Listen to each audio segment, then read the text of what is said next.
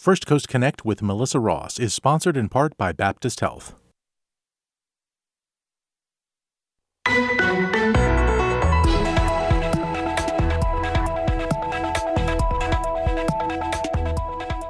Jacksonville just keeps growing, but are developers building too much in sensitive areas? Good morning. We're live from Studio 2 with you. I'm Melissa Ross, and this is First Coast Connect. Thanks for listening. Just ahead, why environmentalists are worried about the impact of new developments on wetlands in Duval County. Give us a call. We're talking about development and growth issues on the show today, and it's 549-2937 to join us. Later in the hour, it's Black History Month, and we'll tell you more about Jacksonville's rich Black heritage and how you can learn some fascinating stuff by taking a tour through the urban core with Explore Jax Core. That and more ahead, but first this morning, the Jacksonville City Council has unanimously approved a development in rural Northwest Jax, and it's promising to bring as many as 3,000 new housing units, commercial opportunities, and recreation. Now, this nearly 1,500-acre parcel between Acree, Plummer, and Old Kings Roads is surrounded by conservation areas and a mitigation bank. Local developer Corner Lot owns the parcel. Their agreement with the city requires them to preserve wetlands, but environmentalists say the area should be protected and not developed at all. It's an age-old story in Florida, the fight between development and those that want to preserve the state's natural beauty and environmentally sensitive areas. This is the latest, and we are so pleased to welcome reporters Hannah Holthouse and Alexandria Mansfield, who've been following this for the Florida Times-Union, and good morning to you both. Good morning. Thanks so much for having us. Thanks for being here. Well, have you seen all of the new apartment buildings going up all across the city? It's no surprise. We've seen a huge population influx in the 2 to 3+ years of the pandemic. But with growth comes growing pains. So give us a call this morning on the show as we talk about this. 549-2937. Emails to firstcoastconnect@wjct.org. Tweets to @MelissaInJax. And Facebook always open. Well, Alexandria, let's start with you. Tell us about this plot of land and the area it's in. Okay, so it's a little over 1,400 acres. It's in the northwest region of Jacksonville, kind of by Conagry and Penn Farm, a little bit north of that, a little bit north and west of that. Mm-hmm. So it's very much almost on the edge of the city, and it's mostly wetlands and uplands right now. Mostly wetlands and uplands. In fact, the St. John's Water Management District called the entire parcel critical wetlands. Why is that an important designation? Yes. So that basically means that it's for this particular parcel, it's mostly important for flood mitigation. Obviously, wetlands serve a lot of purposes in the ecosystem, including providing food, water, etc. But for this particular parcel, it's flood mitigation, which obviously is extremely important in Jacksonville as well. And uplands, too. Can you explain what those are? Yes. So that's basically just the area around the wetlands that is dry, and that can frequently contain endangered species such as the gopher tortoise in Florida. Okay, so we want to try to protect those where we can. Yes. And is this a flood-prone area? So it's a little bit iffy whether or not it's flood-prone. The report will say it's not flood-prone for a 100-year flood event. That's a little bit outdated language, and that's what concerns environmentalists, that we've been using this kind of metric for measuring how flood-prone an area is. That is no longer the case with how frequently areas in Florida and Jacksonville flood now. So what does Corner Lot want to do with this property? They want to make it into multi-use family housing. I believe they want to put in some shopping and other commercial district kind of things in there. But overall, the plans aren't solidified yet.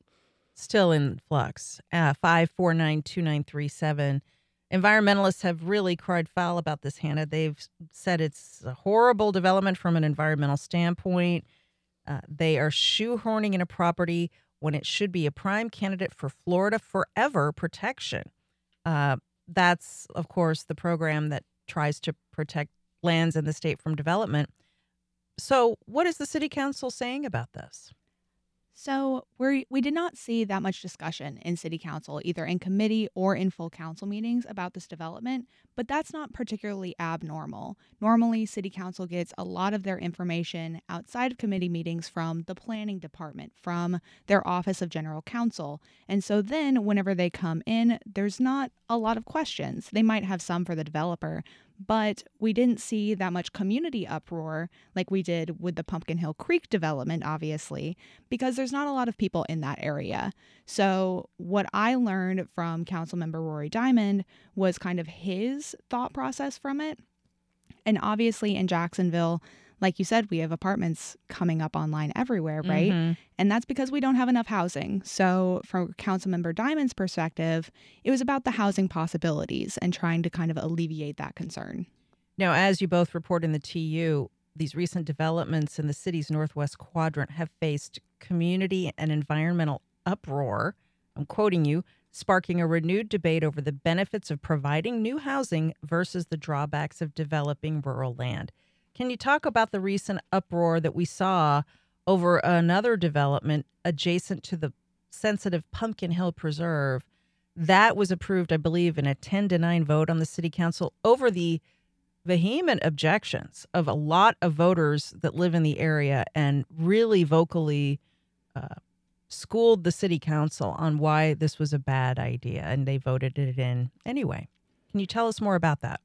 Absolutely. So obviously, I don't think the average Jacksonville resident watches every city council meeting, right? But I think a lot of people heard about that upset.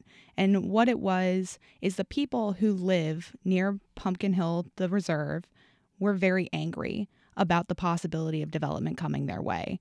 And in the first city council meeting back in January, where they were supposed to be voting on the rezoning bill, they came out en masse. I mean, I was watching it, and I think the public comment on that particular set of bills took 2 hours, which is very uncommon. Mm-hmm. And so they didn't want this land so close to them to be developed. They were concerned about increased traffic. They were concerned about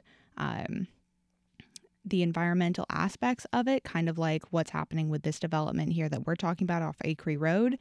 And what ultimately ended up happening was they postponed the vote, which is abnormal, and they tried to reach a compromise, and a compromise was not met, and city council did approve it anyway. This is typical, honestly, for the Jacksonville City Council. Critics for many years have said they never met a developer they didn't like or a project they didn't like. I mean, that's really been the story of Florida overall. Its economy rests on traditionally tourism, agriculture, and development. There's always this push and pull between people that want to develop and people that argue if we don't protect some of these lands, Florida will lose its natural beauty and our tourism will fall off. And is that argument landing at all with some of these representatives or not? I think that it does. I think that you're right. Critics have said city council will approve developments. They will. Jacksonville land is very popular. It's very, it's worth a lot of money, right? Mm-hmm. But I think that for these particular developments, it was mostly about the residents, the members of council that voted no. I don't necessarily think it was about the environmental standpoint. It might have made a little bit, but I think it was mostly about the residents who showed out. And so I think that it does take a lot of local input to make a change to these developments. Yeah. I remember, this is a little off topic, but some years ago, people in St. Nicholas successfully kept Walmart out of their neighborhood. And that was the ultimate David versus Goliath battle. They kept Walmart out, but sure enough, that parcel did get developed anyway, and it's now an apartment complex. But let's go to your calls. 549-2937, Tony in Jack's Beach. Good morning, Tony. What are your thoughts? Hey, good morning, Melissa. Thanks for having me on the show. Obviously, from an environmental standpoint, this is an egregious sin against Florida. But also from a consumer standpoint, these apartments are going up all over town, and we've got no idea if these are like quick and dirty builds that are just getting done to accommodate the population increase that we're having here, and the prices are astronomical. I mean, are these units even going to be affordable for local residents, or is this just going to contribute to more gentrification of Jacksonville as a whole? Those are all great points. Thanks for that, Alexandria Mansfield. I know you're more focused on the environmental issues, but this is an important thing to talk about, too. These units are going up really fast, really aggressively. They're all over the place, and they are increasingly unaffordable for a lot of people in town. That's part of the story, too. Yeah, absolutely. And Hannah and I have both worked a lot to cover affordable housing in Jacksonville and where we've seen improvements and where we're seeing delays and basically where nonprofits think more effort could be made. This area, we really don't know what's going to go there because Corner Lot hasn't finalized their plans. Corner Lot is a pretty well-known developer here, though. They've put up apartments downtown and in the surrounding downtown areas mostly, and all of those apartments are listed as luxury apartments. I don't know how exactly they define luxury, but you can assume that it's not necessarily going to be focused on that more affordable housing for people at a lower income. 549-2937. Curtis on the north side. How are you, Curtis? Good to see you in the queue. Good morning, my sister and ladies. My comment is this, Melissa. That's what happens when we don't consider who we are elected. When we allow land developers and people who are vested in development become our senators and our city council members and mayors and governors. Thank you. Thank you. You know, there is an election coming up, and city council candidates are on the ballot. Hannah, well, this is one of many questions people can ask these candidates, where they stand on these kinds of issues. Absolutely. And I do think it's worth mentioning, city council finished up their special committee on critical quality of life issues. And so for people who are really invested in affordable housing, you can ask your candidates, have you read this report? Do you like any of the suggestions, any of the recommendations that were made? Not even because they're up right now or because the report, they should read directly off of it line for line, but because there's a lot of suggestions in there and what your candidates could support could really start to impact your area. 549-2937. Mark on the west side.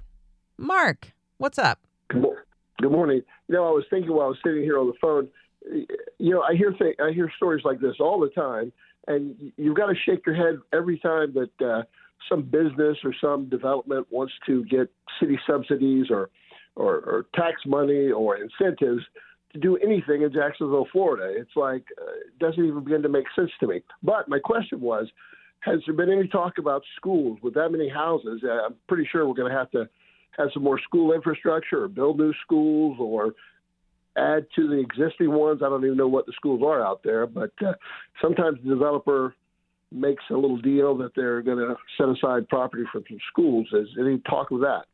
Thanks for that. How rural is this area, Alexandria, and how much infrastructure does it need, including a school? So it's a very rural area. I don't know if there's actually anyone living out there right now. There might be a couple small families with a couple acres or something like that. But right now it's mostly just land. And I believe it's a one-way, a two-lane very road. rural. Yes. Well, theoretically, developers are supposed to kick in to improve infrastructure in areas where they build. Of course, that it doesn't always work out that way, and that's a problem too. Hannah. Yes, and they are zoned to put in that type of infrastructure. And so I think it's important to remember the difference between what it's zoned for and what will end up going out there. So it's zoned for up to 3,000 units of housing, but that doesn't mean that that's how many will go. It's also zoned for commercial uses that range from stores to bowling alleys to so many different options. And so we're really kind of at a standing point where Corner Lot doesn't have their permit yet from the St. John's Water Management District. And so it's really going to depend on what environmentalist groups like that say that can go out. Now, as I mentioned earlier, the Sierra Club, other groups say that this land should be preserved under Florida Forever. That's Florida's premier conservation and recreation lands acquisition program. The North Florida Land Trust does some of that same kind of work in this area, buying up parcels so that they cannot be developed on in order to preserve ecosystems. preserve endangered species and such.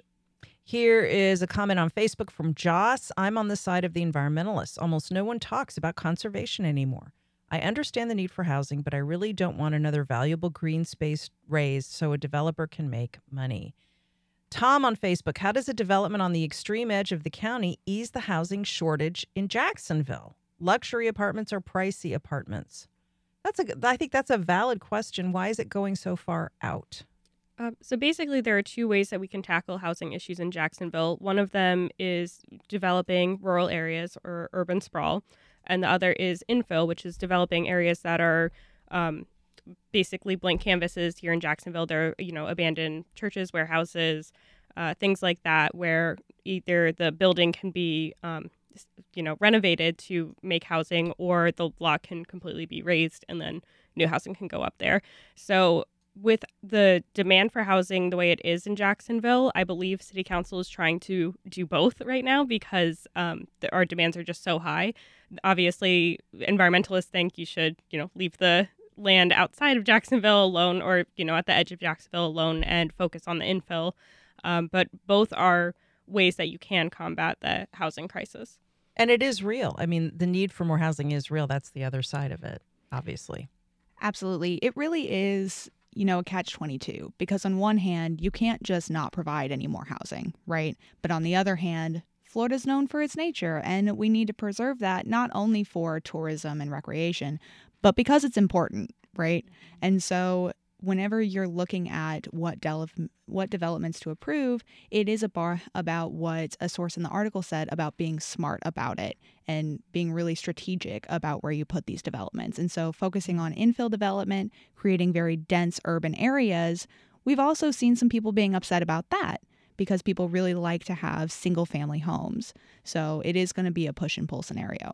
Jen tweets the show, there is environmental impact with this development. You see a major influx of trash, which makes its way into the river and the beaches. Okay, 5492937. Susie on the south side. Good morning, Susie. You're on the air. Hi, thanks for having me. I wanted to have a suggestion that maybe the commissioners could go out on site to some of these properties and see what it's like before they vote. Because with the Pumpkin Creek Hill area project, if they could get out to that Cedar Point Road area and go to the bridge that crosses Pumpkin Hill Creek, that area is so beautiful. The creek is flowing. There's oaks and pines and wildlife and the Seven Creeks area, because that area is so important for wildlife. And if they when they take out that little area of Pumpkin Creek Hill and develop it, those species that are dependent on fire and prescribed fire are not going to be there anymore, because they're now taking out the area they can put the smoke, because now there's going to be 95 houses. And that area depends, the biodiversity depends on fire. They're now taking that out. So if they could have a tour from the managers of the state park, the national park, the historical park of Timaquan that they've now taken out, they would know more. And the other thing is if you go out there and drive Cedar Point Road and see how the developers clear cut everything, put fill over everything in what was a natural area, I think they would see that these are precious areas that need to be preserved. So thank you for taking my comment. Thank you. Susan tweets the show, my city council member says he voted yes on the development next to Pumpkin Hill because he said it would have very little impact on the surrounding area. Alexandria, what about the caller's idea that before they take a vote like this, they actually go look at it and see what kind of impact it might have with their own eyes? Yeah, I think that's a great idea. I think another idea that a lot of environmentalists would like to see happen, but that maybe we as a city don't have the funding for, is to hire an independent environmental surveyor to go out to these properties and do an independent study on them. Right now, what usually happens is the developer hires a surveyor to, document the endangered species, say what the impact will be, that sort of thing, and then gives that report to the city council. And obviously that person, is on the side of the developer. They're employed by them. So maybe city council employing somebody like that, like the chief resiliency officer or something like that, could be helpful to these areas. And Judy emails the show, housing developments near wetlands that have negative environmental impacts result in increased property insurance rates for everyone. Is that a piece of the puzzle too? I think that property insurance rates are at the concern for every homeowner in Florida right now. And so I think that concern is very valid, because if you take away the lands that are meant to help with flood mitigation, then we are put more at risk. Let's take a few more of your calls. 549-2937. Tom at NAS Jax. Hey, Tom. Good morning to you. Good morning, Melissa. My comment also has a small question, and that is about prioritizing. One of your panel people were talking about infill, and we certainly have plenty of property in Jacksonville up along 995. You've got the Gateway Shopping Center, where if that was wiped out and redeveloped into something good, actually it is good now, I'm sure, but it was redeveloped into affordable housing and retail space, or even just housing and retail space. All the infrastructure is there: the roads, the traffic lights, the water, the sewer, the electric, the schools, the libraries, the medical centers and hospitals. You've got so many empty or darn near empty shopping centers up and down Blanding Boulevard. Blanding at Wilson, for example, comes right to mind. These are places that can just be bowled over quite easily and redeveloped into something that actual ordinary normal people can use with the lowest impact to the environment. I want to know why that's not being prioritized by our city council. Thank you, Tom. Alexandria Manfield. I also want to know why that's not being prioritized by our city council. I do know that a lot of people are focused on that. The city council does have that in its plans, and most of the mayoral candidates have also said that they want to focus on infill if they were to be elected. So it's definitely on people's minds. I think just putting it into practice might be a little more difficult than maybe we've anticipated or we understand. Okay, so what else? Before there's a few more calls coming, I'll try to get a few more in. Hannah Holdhouse, what else should people know about where this stands? I think that it's important to know that the developer Corner Lot, whenever I talked to their marketing director, he did say that he hadn't heard any of these concerns. And so he said to me to, tell the people, anyone who's concerned that they're open to a dialogue.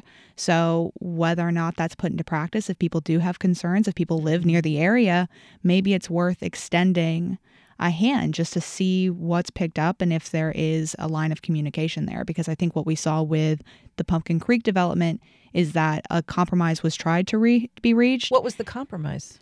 The compromise, there was a lot of back and forth for anyone who did read about it.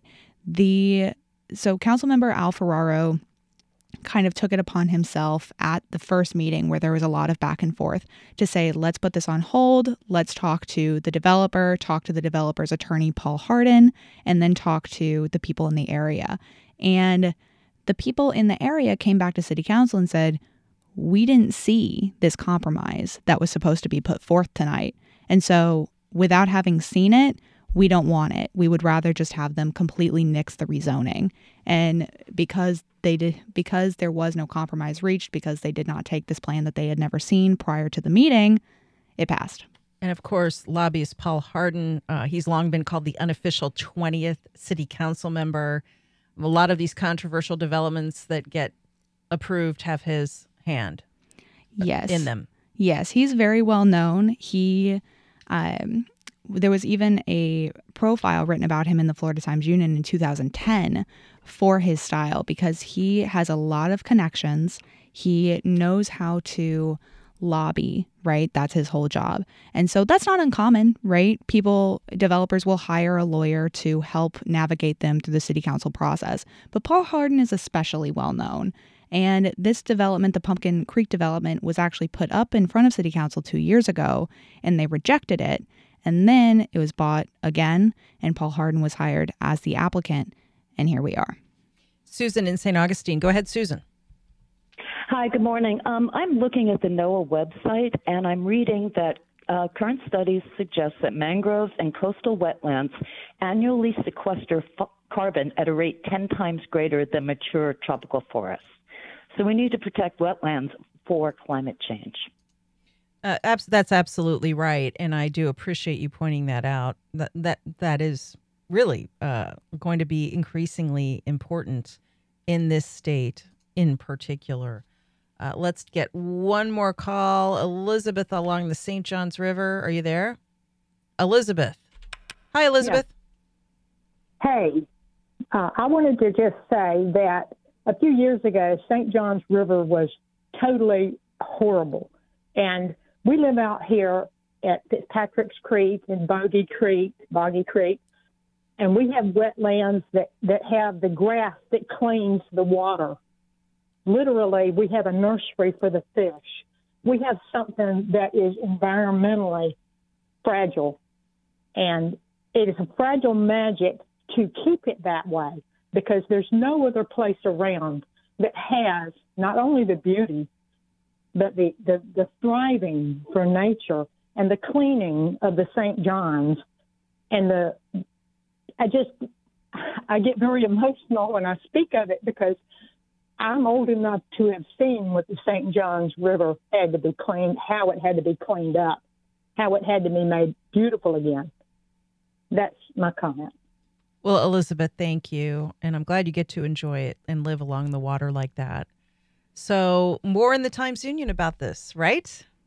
Yeah, absolutely. We'll be following this story until its end. Thank you both. Thank you.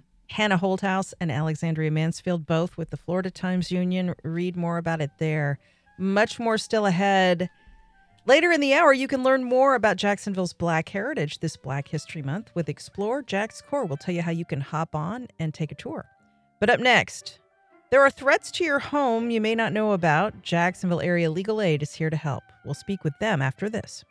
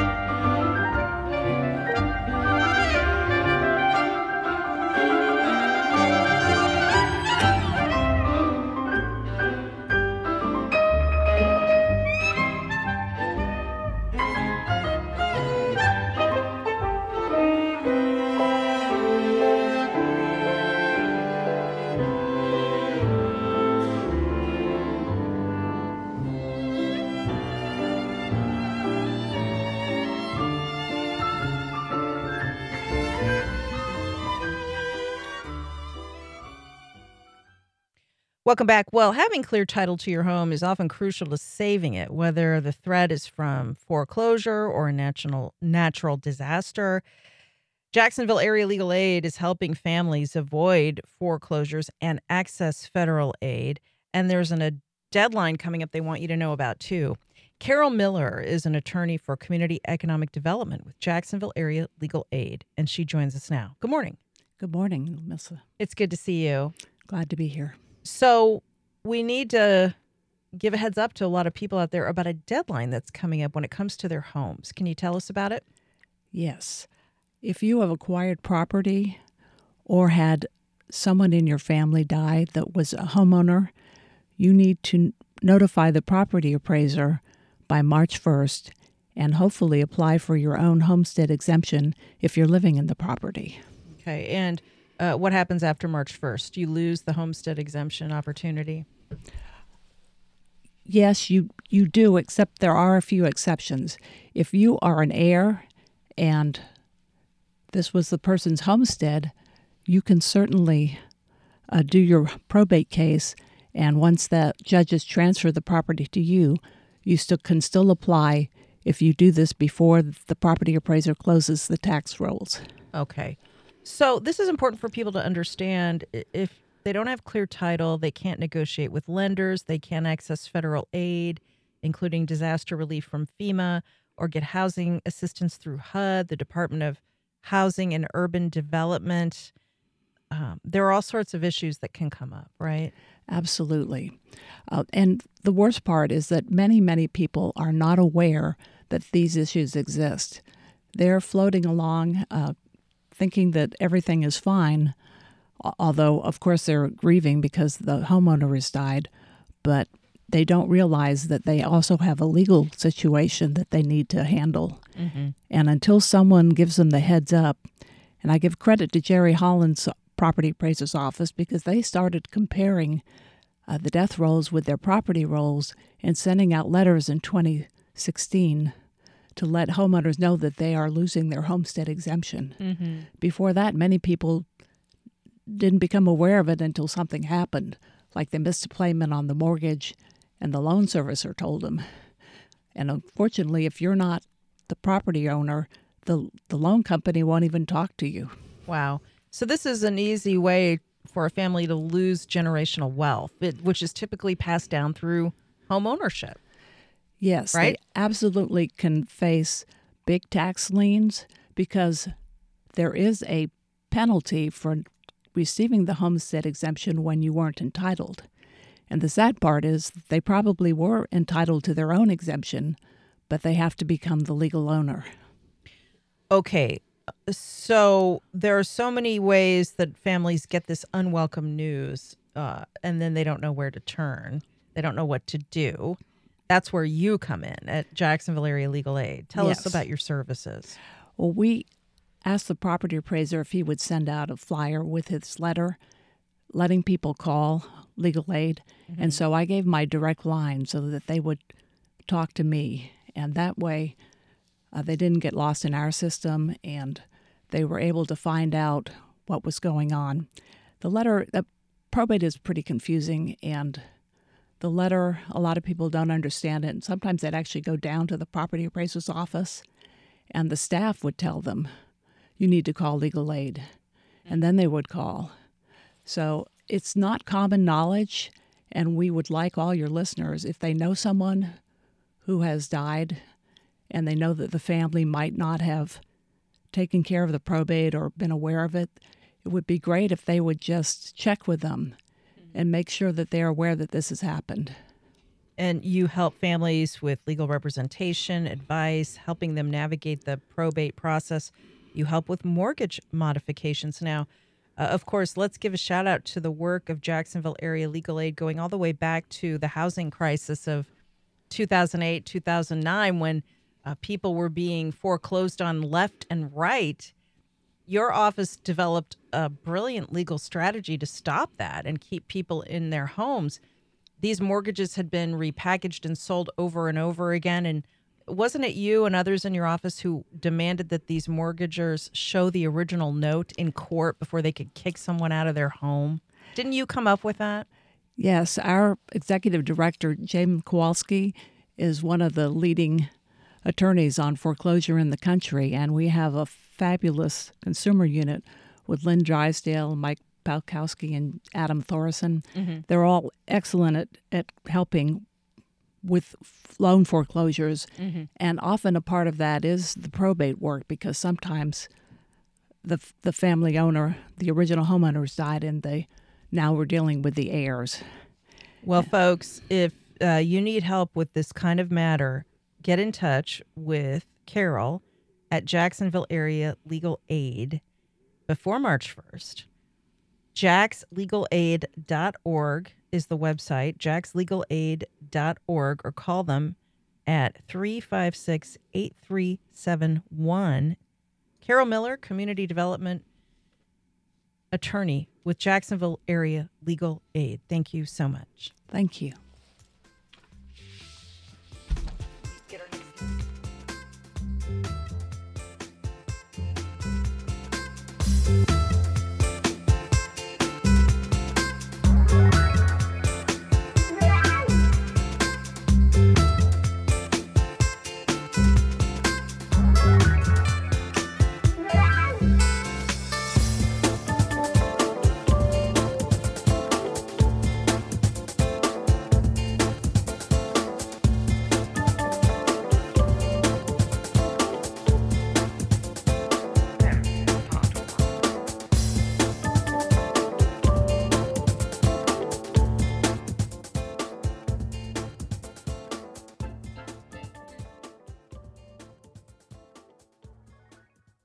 Well, it's Black History Month, and here's something cool. You can learn more about the city's rich Black heritage by taking a tour through the urban core on a fun 6-person low-speed electric vehicle. Yolanda Copeland is founder and CEO of Explore Jack's Core, and they conduct historic Black heritage tours and a lot more. And she joins us now. Hey, good morning. Good morning, Melissa. Thank you for having me. Good to see you. Yes, it is. And I'm so pleased to see the growth of Explore Jack's Core. You use these open, electric-powered, small-person vehicles, almost like a tuck-in. Correct. And you take people on tours through the urban core neighborhoods, and they learn so much. Yeah, and so, these, just to talk about the tour itself, and so I conduct historical tours with an emphasis on Black history. Mm-hmm. And when I moved here in 2013, I wasn't seeing it, as I explored Jack's Core and I learned so much about the history that was here, I couldn't find anyone. I couldn't find anyone that was doing the tours. Was doing it. So you found a niche, you found a gap in the market and filled it. I found a gap in the market and I filled it because I love history. And although I am pretty new to the area, I've been coming here for over 30 years and my family's been here for well over 100. Wow. Yeah. So if someone is just now hearing about this and they book a tour at Explore Jack's Core, what are they going to learn about Jacksonville's Black heritage? When you book a tour with Explore Jack's Core, you're going to get an educational and dynamic tour. And I like to point out the fact that I use these electric vehicles and they're safest in class. Mm-hmm. It's a golf car style. But when you take one of my tours, you're going to learn about the Black history and heritage. We're going to stop by the oldest and most historic Black Baptist church and Baptist church in the state of Florida, the first public school for Blacks in the city of Jacksonville, the first hospital. Jacksonville has the first millionaires. It has a lot of the first of first. We're also going to delve into the cultural and the cultural and the dynamic of those artists and those poets and those artisans in the La Villa area, the Harlem of the South, as it's better known as, more here locally. Yeah, there is so much incredible, rich history that people just don't know about. They just don't know about. And unfortunately, there are attempts to erase that history. Mm-hmm. So I think a business like yours becomes all the more important because you're really going to have fun and you're going to learn a lot. Yeah, you're going to learn a lot. And, I dive into that also because I couldn't help as I was trying to find that the Black neighborhood, I found all this other redlining, the effects of redlining, the effects of the expressway. I'm very honest on my tours, and this is some of the things that you're going to see, and it's quite devastating, and I have to regroup. And people, they appreciate it. They appreciate all the information that they learn on the tour that they never knew before. It's a lot of people know it, but there's tons more that are totally unaware that Jacksonville really is it should be historic Jacksonville, when we're on par, or could be on par, and I'm not stretching it, with St. Augustine, Savannah, and Charleston. We've been around, longer. Yeah. Or just as long. If it weren't for the Great Fire of 1901, we'd have a much more developed historic downtown, and unfortunately that's not the case, but there are still so many historic buildings that you take people through on the tour. Does the tour route go through La Villa, downtown, Springfield? Where does it go? Well, that's why I also started this, is because the Black history is in historically Black neighborhoods, and no one was going into these historically Black neighborhoods. So we're talking part of the downtown, Hansontown. We're going through Sugar Hill, Durkeeville. It's about a 10-mile stretch, Newtown occasionally, and back through La Villa. So it becomes a 10-mile loop, and it takes the tour is about 2 hours. 2 hours long, and you can book a tour at explorejackscore.com. You drive the vehicle, and you're the tour guide. I am.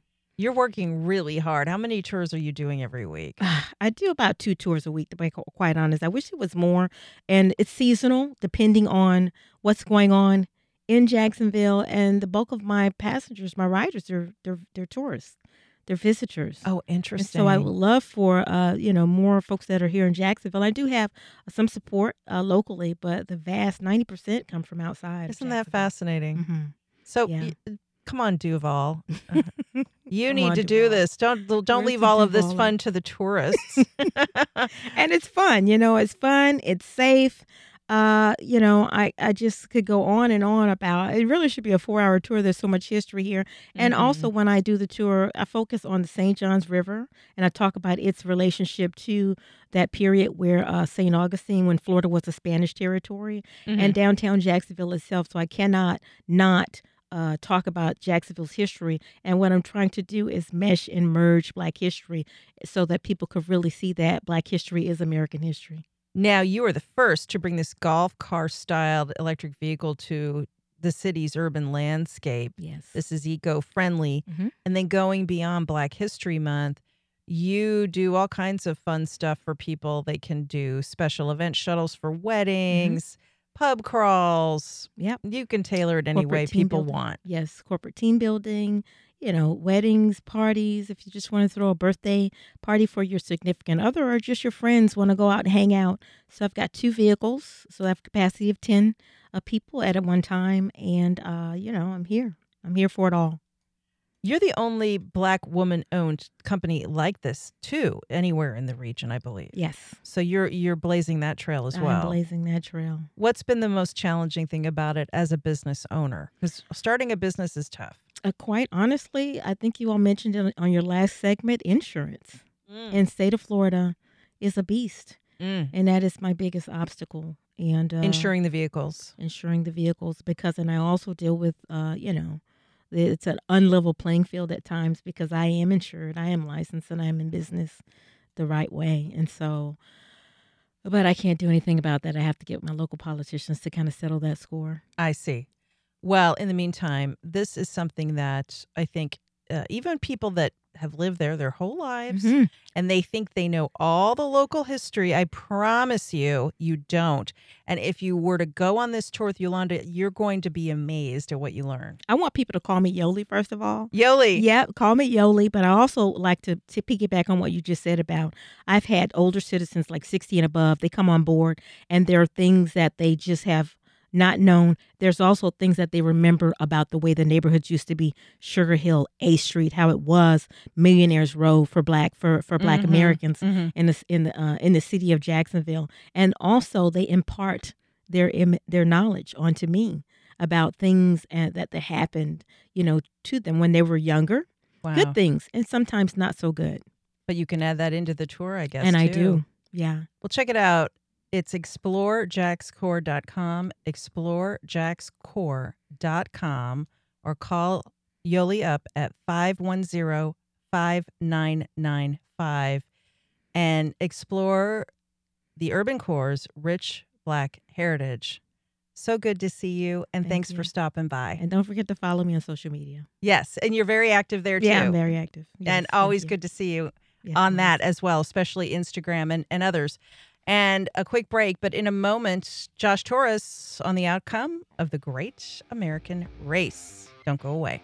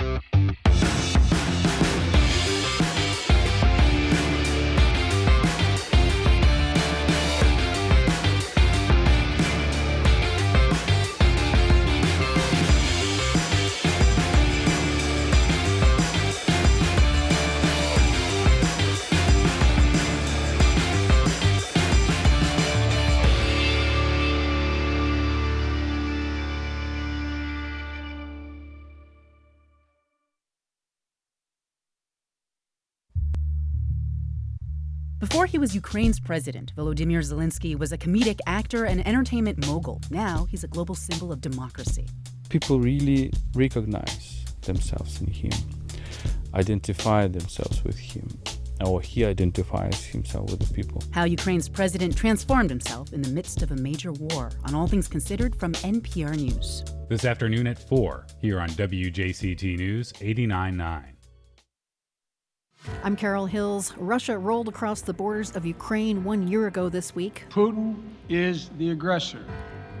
Putin chose this war, and now he and his country will bear the consequences.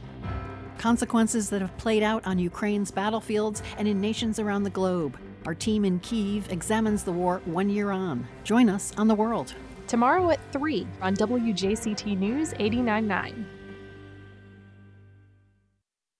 I'm Jane Clayson. As we approach 1 year since Russia's invasion of Ukraine, we take a look at President Vladimir Putin's power inside his own country. Reports suggest some elite circles inside the Kremlin are unhappy with the direction of the war, and Putin is becoming increasingly isolated. That's next time on Here and Now. Today at 2 on WJCT News 89.9.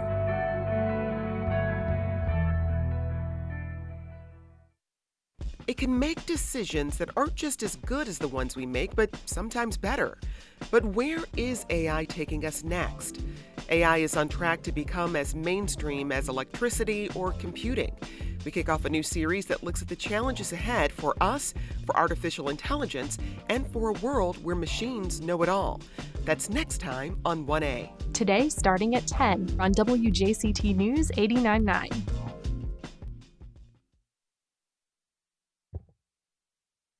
Welcome back. Well, drivers fired up their engines and went racing at the Great American Race, the Daytona 500.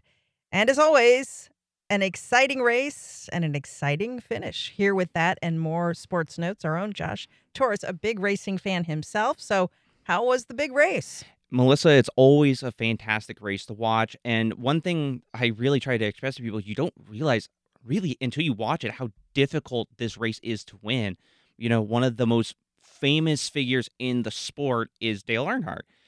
And for as much as he's known about, it took him 20 years in the top level of NASCAR before he finally won his first Daytona 500. Think about all the championships he's won during that time period. It still took him 20 years just to win this one race. And when he won it, everybody came out of their garages to congratulate him because of how long it took him. So this is not an easy race to win. Mm-hmm. And even the favorites are never the ones who tend not to be the ones who end up winning.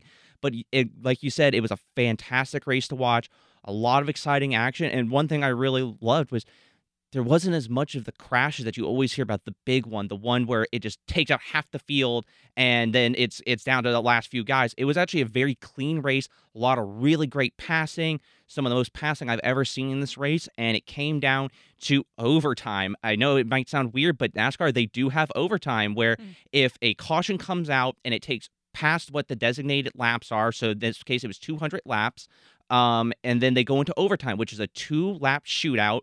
And the thing about their overtime rules is if during that first lap after the green flag is waved to start overtime, if there's another caution, well, then overtime just restarts. And so it took them 2 overtimes before they finally got the winner, which was Ricky Stenhouse Jr., a 13-year veteran of NASCAR, won his first ever Daytona 500.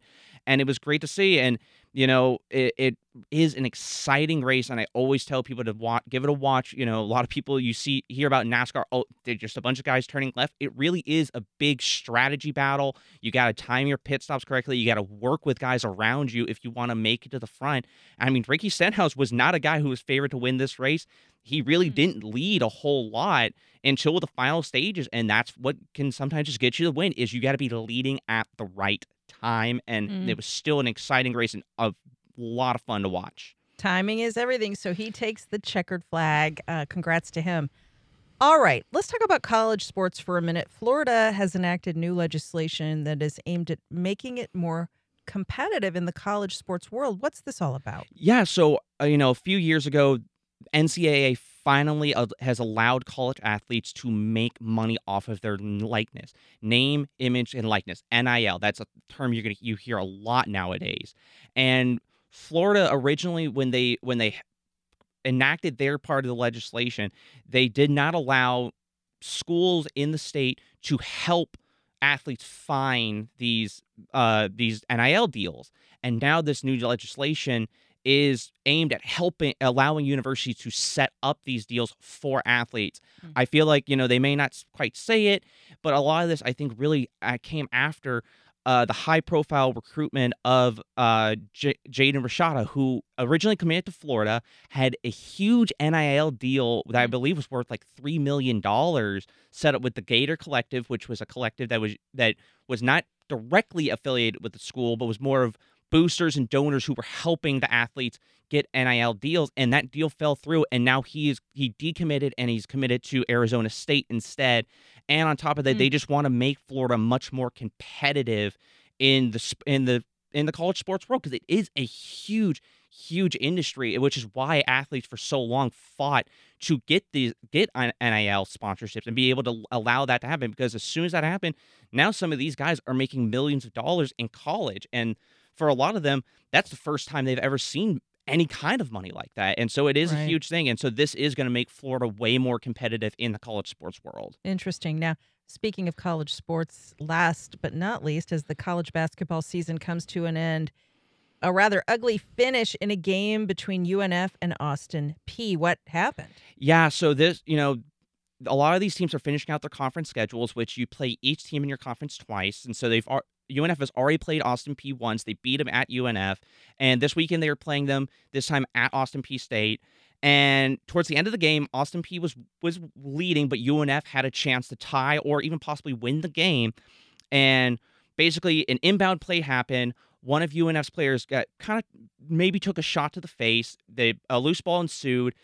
Austin Peay was able to recover the ball, and rather than running the clock out or just getting an easy point, one of their players decided he was going to show off and attempt to basically smack the ball down and slam it home.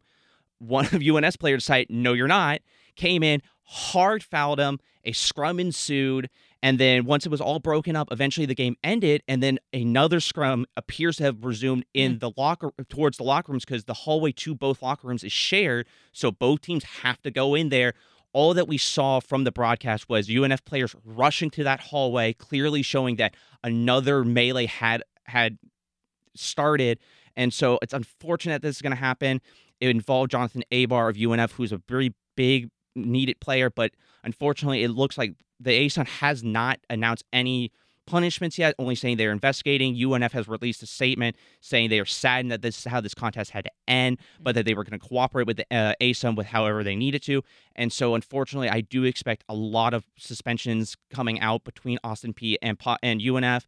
Jonathan Abar probably will be serving some type of suspension coming up. That's unfortunate. Well, always good to get your sports updates. Josh Torres, thank you. Thank you, Melissa. And thanks to our team, David Luckin, Heather Schatz, Brendan Rivers, Isabella De Silva, Michelle Corum, and Bridget O'Brien. Drop us a line anytime at firstcoastconnect@wjct.org. I'm Melissa Ross. Happy President's Day. Make it a great one.